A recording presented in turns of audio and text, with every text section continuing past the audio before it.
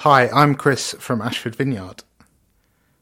I wonder, how often do we just settle for something or a situation we find ourselves in because, it is what it is?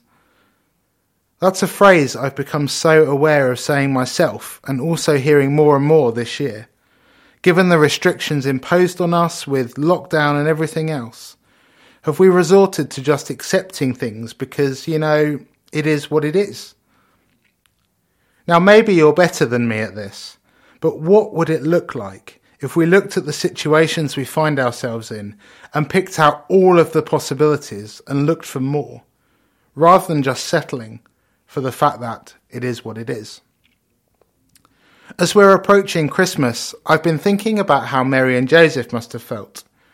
Having travelled to Bethlehem as a result of the census, they weren't able to find anywhere to stay, so had to settle for an uncomfortable cattle shed out the back of an inn they weren't able to stay in. I can imagine them saying, do you know what? It is what it is. But do you know what that it is what it is situation became? It was a moment that would change the course of history forever, as it would be the situation into which Jesus, the light of the world, was born. I believe that God doesn't see us or our situations as it is what it is, but knows the potential in us and wants the best for us. So I want to start asking the question, what is possible in your it is what it is situations this year? I believe that if you look for it, you will see the positive and possibilities in those situations, make the best of them and make them so much more.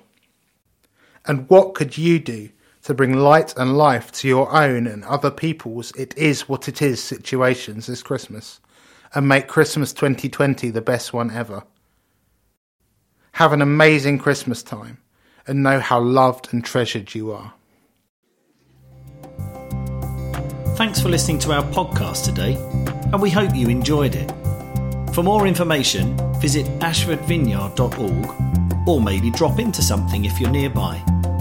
In the meantime, have a great week and know just how loved you are.